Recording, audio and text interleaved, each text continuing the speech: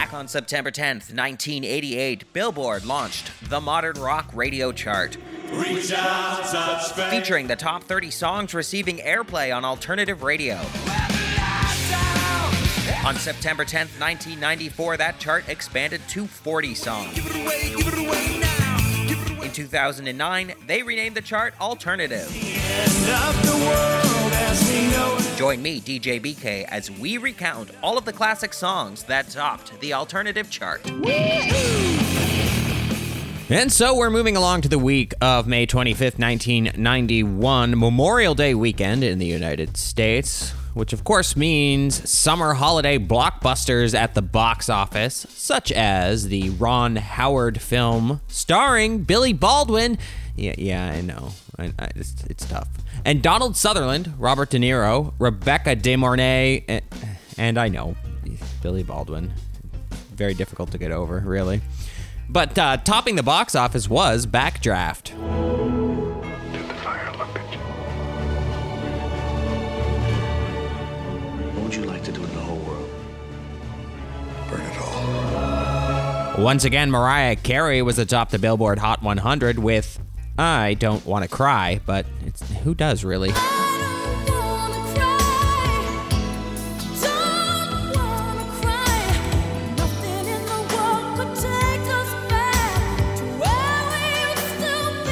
Ooh, sultry.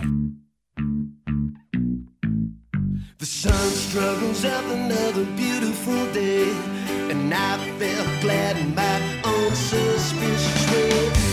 Going to number one on the Modern Rock chart for 4 consecutive weeks.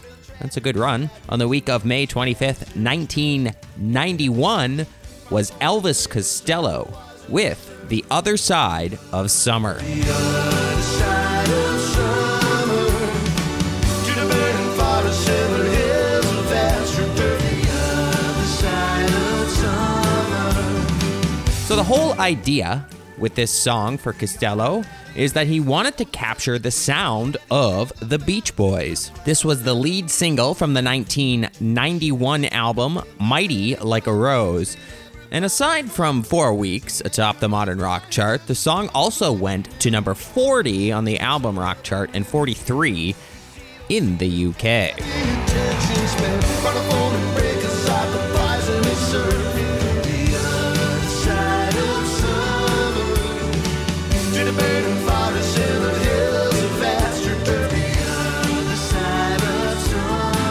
The song was co-produced by Costello, as well as Mitchell Froom and Kevin Killen. Now, it's meant to be a song in the style of the Beach Boys tracks Funky Pretty and The Traitor. The production on this song went all out because Costello wanted to create a wall of sound with the production. It was recorded with 2 bass lines, multiple guitars, multiple percussion tracks, and 14 different keyboard samples, just layering that bad boy up.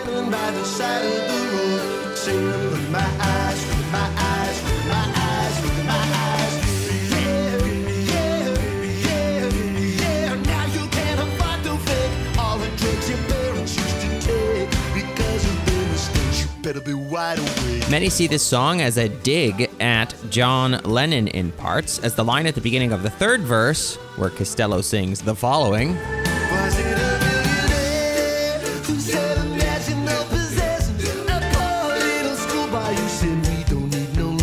But Costello has said, and I quote, "The Other Side of Summer is not a slap at John Lennon. John Lennon wrote some wonderful songs, but Imagine, which has been so sanctified, was one of his worst. He didn't think that all the way through.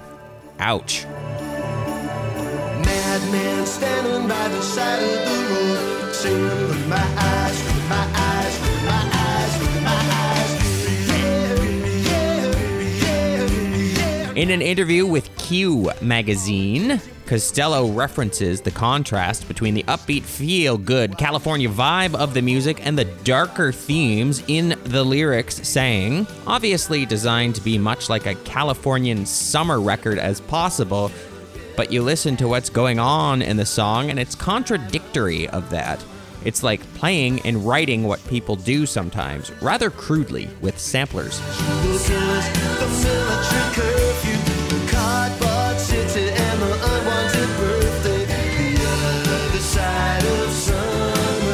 The style didn't sit well with everyone, as British music critic Barney Hoskins went on to say in his review of the song. This was Costello at his glibest, with the crude irony of its Beach Boys pastiche replete with the original Brian Wilson keyboard man Larry Netchell. This anti-summer record about the poisonous surf and the nightmare of the California dream only succeeded in irritating. Yikes.